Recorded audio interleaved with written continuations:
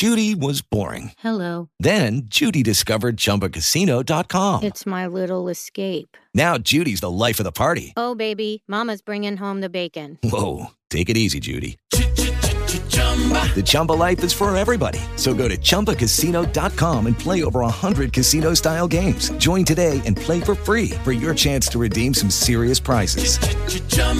ChumbaCasino.com. No purchase necessary. Void where prohibited by law. 18 plus terms and conditions apply. See website for details. Welcome to the Nerd Party.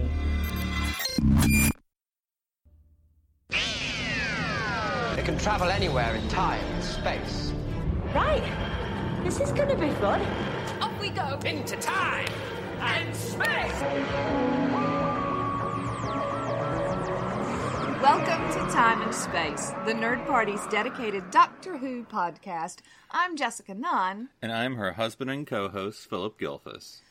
And we are recording for the very first time, I think, early in the morning. And we're doing it live. We're doing it. We're not doing it live. You're not going to know. So, yeah, it's a little rainy, hazy here in North Carolina this morning. And apparently that's exactly what it's going to be like in L.A. Hooray! Yes, we're about to catch our flight this afternoon. So we're not going to talk about Gallifrey. We're not going to talk about it because we're going to be talking about it for who knows how many episodes afterwards. Ad nauseum.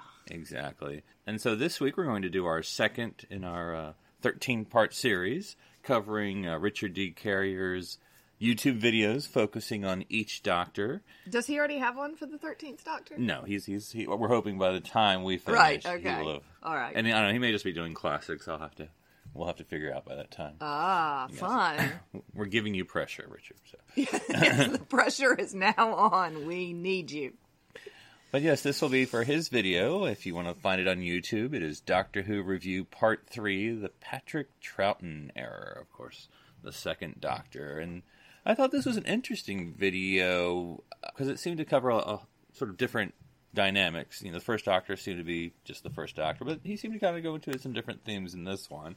But I think the biggest theme, of course, one we may take it for granted, but of course the big thing was the second Doctor was the first regeneration. Yes. Yeah, and listening to him talk, and of course I've considered this many times before, but the foresight in this, Richard Carrier talks about the fact that they had considered getting somebody who sort of looks like the first Doctor, and then sort of threw that out the window and said, no, we're going to make a completely different Doctor. And the foresight involved in that of we can keep doing this is just absolutely breathtaking. To the British audience of that time, I before the age of Twitter and everything else, what was the fan reaction to, like, but what? Yeah. It's like changing the host of a talk show or something, right. Which obviously these days is done all the time, but for an actual character that has clearly caught the hearts and minds of people. It's like going to the theater to see Doctor Who, and it's like, for this production, Doctor Who will be played. Yes. Pay tickets for this. Yes, and I assume if Twitter existed at that point, the hashtag would have been not my doctor. Yeah, where's my doctor? Yeah. Patrick Troughton's not my doctor. Yeah. But yeah, and again, we know it now, but right, how would he be the same? Would he be different? And he's pretty different. I mean, not radically, but pretty different. I mean, he's not a tetchy old man. And it's such a leap of faith, right, for the people running the show. Of yes, this crazy, zany, ridiculous idea is going to work. Off we pop. And we watched The Power of the Daleks, of course, the animated version, some time ago. But I thought it was interesting. I mean, I guess this is sort of as read, but nevertheless, good writing that you had Polly take the position like, oh, well, I guess that's the Doctor, and Ben being like, no, who was this crazy man? Hashtag not my doctor. Exactly. And so you then had them, basically playing two sides of the audience, and of course by the end Ben had accepted it, but it was sort of interesting to give that actual feel to the companions of how do we accept this? Yes. Yeah, and while I think the companions have always been the audience, the stand-in for the audience, this really gives them a chance to explore that outside the plot line itself, if that makes sense. And then as far as how Richard was describing the second Doctor, what do we think of the actual Pat Troughton Doctor himself? The Charlie Chaplin-esque. Yes. Patrick Troughton was quite handsome. Yeah. I mean, some of the stills, the black and white photos, the headshots that were in the YouTube video. Yeah, he was certainly a dashing young man. Yeah. It's that hair. Mm-hmm. It's the hair that screws it up. Yeah, I don't... And again, this is such a... okay, we've got this tetchy old man playing the Doctor. Let's make the next one kind of goofy. Yeah. I mean, it's just such a mind-blown kind of out-of-the-box thinking. And I think, one thing that the video talks about is the second Doctor, or the Pat Troughton legacy in Doctor Who for all the Doctors. And I think it's true because a controversial statement, but what Richard says in the video, that in many ways the second Doctor is the biggest Doctor. I forget what the exact words he used than the first Doctor, because of how much it's been used by all the other Doctors. Yes, he specifically cites the seventh Doctor and the 11th, Matt Smith. Yeah. And we've spent a lot of time talking about Matt Smith's physicality. Although, when we watched we talked about, it was the 4 and 7. Yeah, that was the seventh Doctor, wasn't it? Again, that physicality that Patrick Troughton brings to it. Yeah, because I think with the second Doctor, the costume, because the first Doctor sort of had your, I don't know, is it Edwardian, Victorian, whatever he's wearing. Yeah. But anyway, you had the gentleman. And I always thought the second Doctor wardrobe, and I've said this before, is interesting because even though they changed the pants to sort of a little more, plaid, clownish, whatever, he's actually wearing the same top as the first Doctor, but it's bigger because Pat is smaller than Bill Hartnell. And I just it's one of those things like there's no Doctor wears the same outfit except for the first regeneration, but like Pat Troughton is basically wearing Bill Hartner's top from the waist up, the same except for the maybe more messier bow tie, but that's almost Hartnell was wearing a nice bow tie. That was the sort of the difference there. But yeah, but I think that is the whole setup for what we commonly think of as the Doctor, the ridiculous looking person who you don't take seriously, when he shows up and tries to tell people what to do or whatever, but he then turns out, of course, to be the smartest guy in the room. Yes, yeah. So once you get past the whimsy and all that. So yeah. And as you say, I mean, even thinking about Eccleston, that is something that continues through that, I'm quite jolly. I'm just having a laugh, but I will cut you if I have to. Yeah. Not shoot, but cut. Right. Every planet has a south. Yeah, now one thing, he didn't go over the companions per se in this video as much as hitting all of them. Apparently he's not a Zoe fan, by the way he was talking. But of course, the one he did talk about the most is, of course, the most one companion identified with the second Doctor, and that's, of course, Jamie. Just for the record, we're going to see this weekend, right? I don't know if Fraser Hines there. I cannot remember. I was thinking I think he might be. He might be. Yeah, he's usually good for a con. He shows up a lot. So yeah, up for a con. Yeah, exactly. So, any thoughts about Jamie? I know we've only seen him a little bit, or at least you've seen him a little bit. Yeah, I think I'd quite like to see more. He is the person that I always think of. And I loved the scene where he was talking about, Richard talks about the relationship between Patrick Troughton and Fraser Hines. Mm-hmm. And they'd worked together previously and just had nice chemistry. Mm-hmm. And then showed the scene where who's the Victoria? Yes. And she's in this short skirt and she's concerned about it, and the Doctor's like, look at Jamie's skirt. No, wait a minute. Oh yes, Doctor. Yeah, it is interesting. Having watched the Richard in his video, he sort of raised up the Tomb of the Cybermen as sort of the second Doctor story. Of course, it's always hard because there's so few remaining actual episodes of the second Doctor, most of them are the missing ones. Of course, we're going to have one come out this year, The Terror of the Macro. I'm saying that wrong. But anyway, there's going to be a new animated second Doctor that will come out this year. So looking forward to that, because we have Power of the Daleks already here in our room. But yeah, the Tomb of the Cybermen, you know, Richard is like, yeah, there are some problematic areas. Yes. but besides that, it's a good Which again, I find serial. very interesting, considering how diverse the writer's room is with Who from the very beginning. It's very interesting how they choose to portray that on stage. Right. And I'm not one to sling arrows. You know, America has its own problems. Oh, But, God, but, yeah. but I think, you know, Britain's had the, at least on pop culture in the 60s and onwards, it has a bit of a colonial vestiges of Yes. people of color Yes. representation. Yeah. Now, one thing that in this video, this is not a criticism, but Richard does go off on a tangent about the Cybermen. Nothing wrong with that. But he just sort of eased back into the first Doctor a little bit for this. But, for those who want to talk about the Cybermen, there was some interesting stuff in there, because they'd first appear, of course, in the 10th Planet, the first Doctor's last hurrah, and then Tomb of the Cybermen and some other ones. So what do you think of sort of his Cybermen discussion about, Doctor Who trying to create a villain that would, be as cool as the Daleks?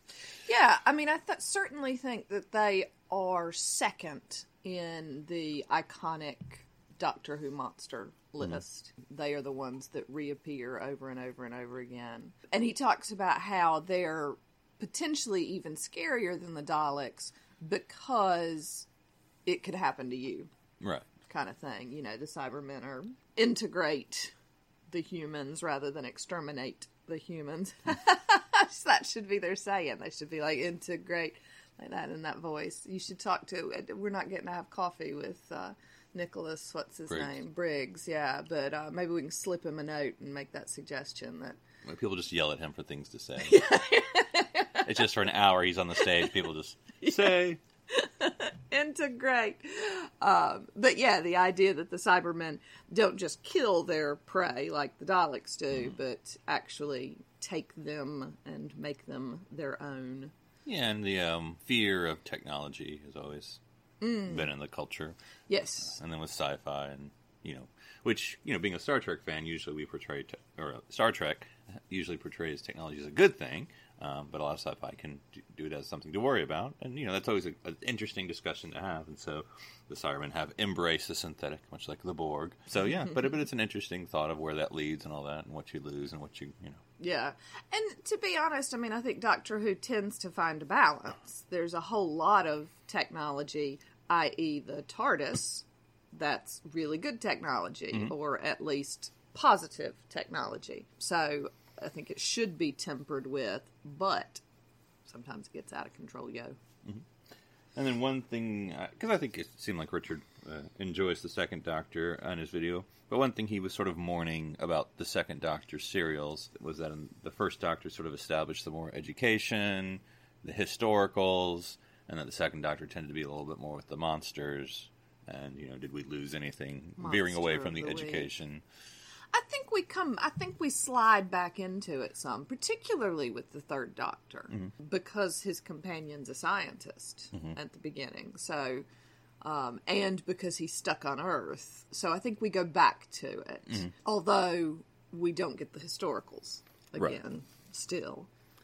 And it'll take a little while to slide back into that. But not terribly. Like the fourth Doctor... That was actually the third Doctor. Sarah Jane's episode is what if I'm trying to go inside your brain right now. Yeah, that's the one I was thinking about. Was it the third Doctor? Yeah, that was Sarah Jane's first episode. So they will slide back into that. And I think... It's the one with the Sontaran? Yes. Yeah.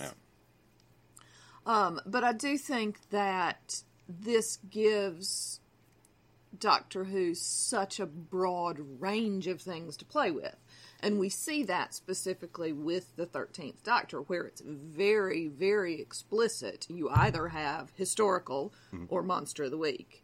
And that's incredibly... The lines are very, very broadly drawn in the 13th Doctor with that. Another theme that he examines, that... Because he doesn't say this, but I sort of took away from this video that, while the first Doctor established things, the second Doctor established a lot of broader themes that have maintained or stayed with the program for over 50 plus years. Stick with the program, yo. Yep, and one was the Base Under Siege story. that the second Doctor sort of, that has been repeated, ad nauseum, some might say, throughout Doctor Who of, the Doctor comes into a station or a base or whatever, then there's the bad guys, and the bad guys are coming. Of course, that was the 10th Planet with the first Doctor as well, but nevertheless, he was sort of thing that really developed under the second Doctor, which has stayed with us, ever since. Yes, it happens a lot. But that's sort of the premise of the Doctor as well, isn't it? The TARDIS takes him where he's needed. Mm-hmm. But yeah, it was one of the things, there was a recent article in Doctor Who magazine where they did find some audio tracks from Doctor Who episodes. I can't remember which ones they were. So I think that's always the greatest thing about the second Doctor era. I think another thing he mentioned is not only the character traits we talked about with the second Doctor repeating, but that a lot of the actors who are the Doctors will look back and cite Pat Troughton as, sort of their Doctor. Of course, it could just be an age thing, but that he sort of is sort of seen as the Doctor to a lot of people. That is interesting. You would think Hartnell, and particularly people of that age, it would be Hartnell, the first one, the very first one. But perhaps, and maybe it's because Doctor Who is so much about change that makes Patrick more iconic. Maybe it's the approachability. Also true. The first Doctor is sort of this larger, well, not larger than life, that's not the right phrase, but sort of this, unapproachable figure.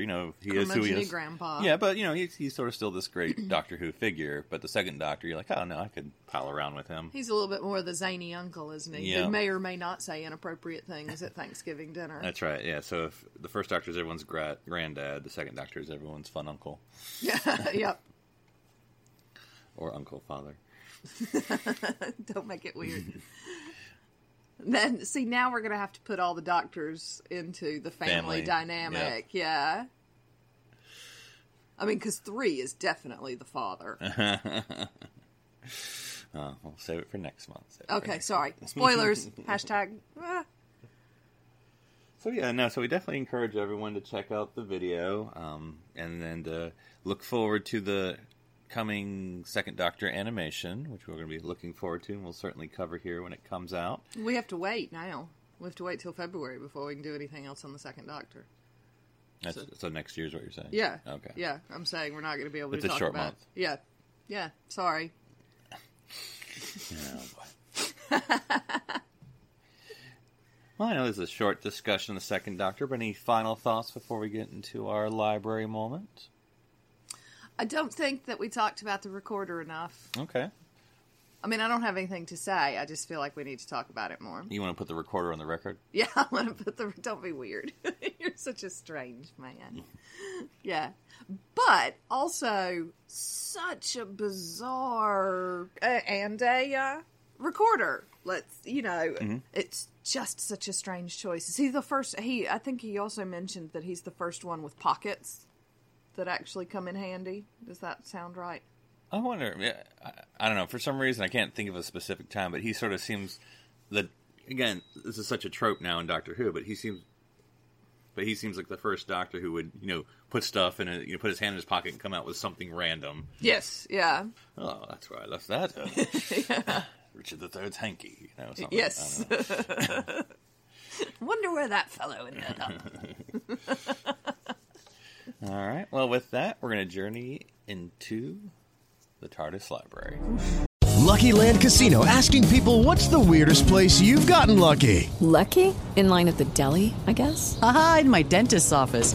More than once, actually. Do I have to say? Yes, you do. In the car before my kids' PTA meeting. Really? Yes. Excuse me, what's the weirdest place you've gotten lucky? I never win and tell. Well, there you have it. You can get lucky anywhere, playing at LuckyLandSlots.com. Play for free right now. Are you feeling lucky? No purchase necessary. Void where prohibited by law. 18+. Terms and conditions apply. See website for details.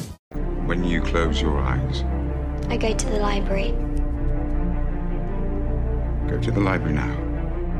Well, speaking of individual Doctors and the change in their beginnings, we're going to be covering a Big Finish production, and it is the first appearance of a Doctor, of this particular Doctor, into Big Finish. Finally, because we thought we'd listened to the first one already, and we hadn't done. No. But we're going to be talking about Storm Warning, the 8th Doctor, Big Finish adventure, which premiered January 2001. And Darlene, would you like to read the synopsis? Yes, please. October 1930. His Majesty's airship, the R-101, sets off on her maiden voyage to the farthest flung reaches of the British Empire, carrying the brightest lights of the Imperial fleet, carrying the hopes and dreams of a breathless nation. Not to mention a ruthless spy with a top-secret mission, a mysterious passenger who appears nowhere on the crew list, a would-be adventuress destined for the Singapore Hilton, and a Time Lord from the planet Gallifrey. There's a storm coming. There's something unspeakable, something with wings crawling across the stern. Thousands of feet high in the blackening sky, the crew of the R-101 brace themselves. When the storm breaks, their lives won't be all that's at stake. The future of the galaxy will be hanging by a thread. I believe if you do background music, we can do that. I know, right? I'm going to ask you to put that in post. Right. Post-haste. Post-haste. Well, no, it doesn't have to be quick. It just needs to be done. Right. So what'd you think of the 8th Doctor's premiere? Yeah. So, just a little bit of whatever. So, the movie was 96, and this came out 2001.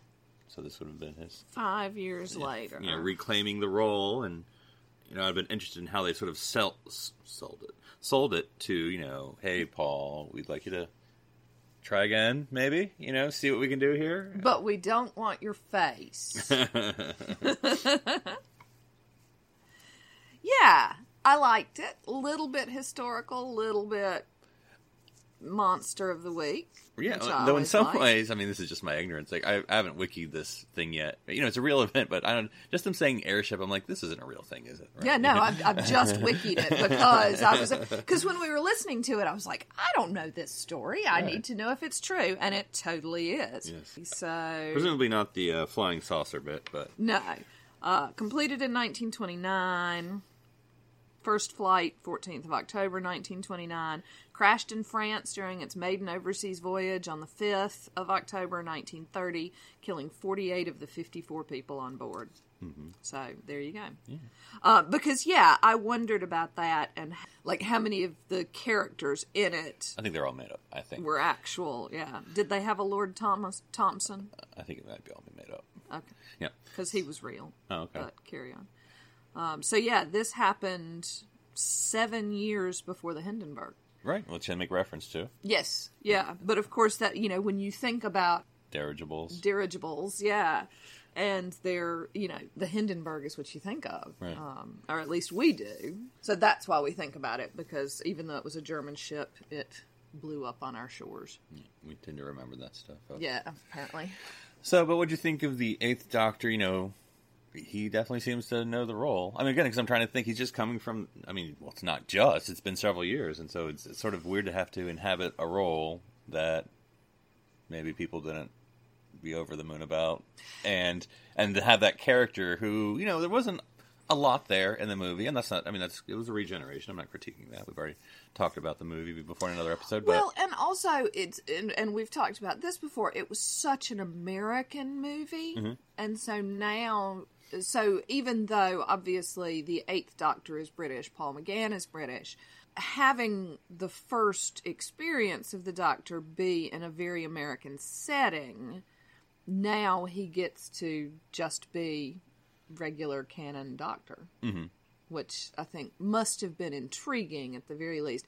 I'd be very interested, and now I want to sit down and talk with Paul McGann. What made him say yes? Right. What made him think, okay, yeah. Is it just, hey, paycheck's a paycheck? Mm-hmm. Or was it... Because I could almost see, and again, this is coming from my perspective, that if it was after New Who, it'd be like, hey, Paul, let's come back, reclaim the character. And you could see that. But this is, still in the wilderness. Doctor Who isn't coming back because you killed it, or whatever. Yeah.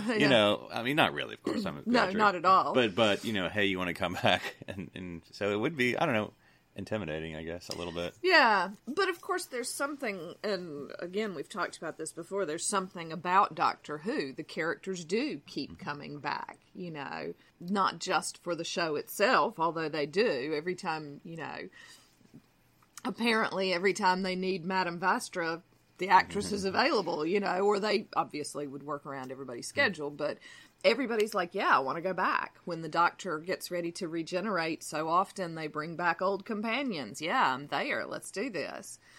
So there's something about the history of the show, maybe, or the people. I sort of tend to think it's the people who are running the ship. And so, we have to remember, though, I guess, I was just thinking about this, that Doctor Who movie was actually popular in Britain. Well, that just makes me sad, right. But carry on. Yeah, well, I'm sure they just wanted to watch Doctor Who. So, whereas here in America, it was like, what is this strange thing on my TV? Yeah. I'm not watching this Fox. Except for Whoopi Goldberg, who was like, this could be me! But anyway, so what did you think about the new companion? Charlie Pollard. Yeah, she's an interesting one, isn't she? I wish she'd quit calling herself an adventuress, but... Edwardian adventuress. Yes. But yeah, brave. I sort of feel like both of...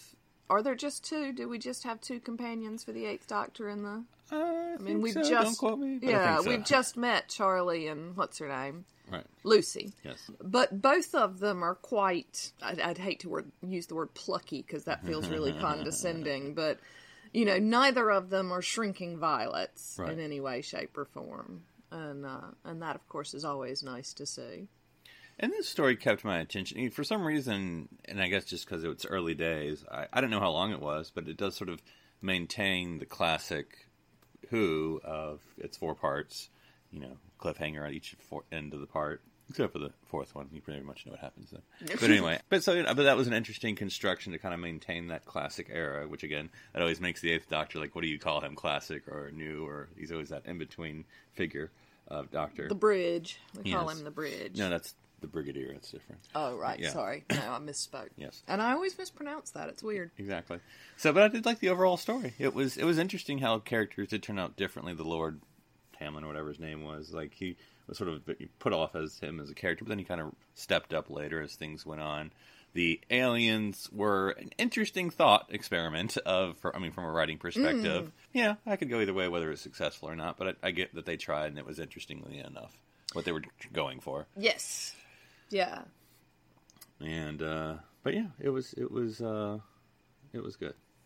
Yes, I enjoyed it. I enjoyed it. I always wonder, and I guess this is true for any of the serials, whether they write them all in one fell swoop, or if they...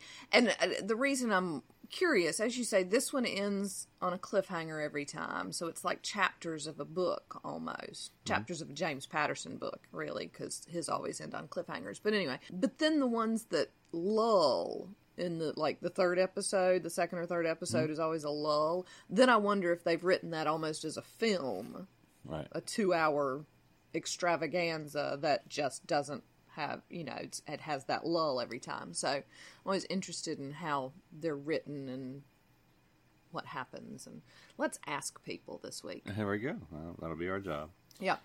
So definitely encourage everyone to give it a listen. We're going to be, not in one fell swoop, obviously. We're going to try to go in chronological order with the Eighth Doctor now and try to get through his adventures just as we're trying to go through the Third Doctor. And so it's nice to actually listen and or watch a Doctor for the first time, and really in both of our ways, and try to see if there's any kind of thread or anything of the stories, or whether it's just purely episodic enjoyment. Yep. So. Yeah, overarching themes. Do you think the silence makes an appearance? Well, if they did, we wouldn't remember. That's true. Yeah. They may have done in this one. Exactly. Yeah. So, next episode, we'll be talking, of course, about our travels at Gallifrey 1, and so look forward to that. May have some special guests in person. That's always the fun part about conventions, when you can podcast in person with people instead of over the interwebs. And so we look forward to that. So until next episode, darling, where can people follow you to see your costume updates? You can follow me at One Phoenix Theater. And folks can follow me at NC Public Servant. So hashtag Galley1 at us this week. And we'll probably be following that. And until next week, continue to watch, read, and listen to the Doctor's adventures throughout time and space.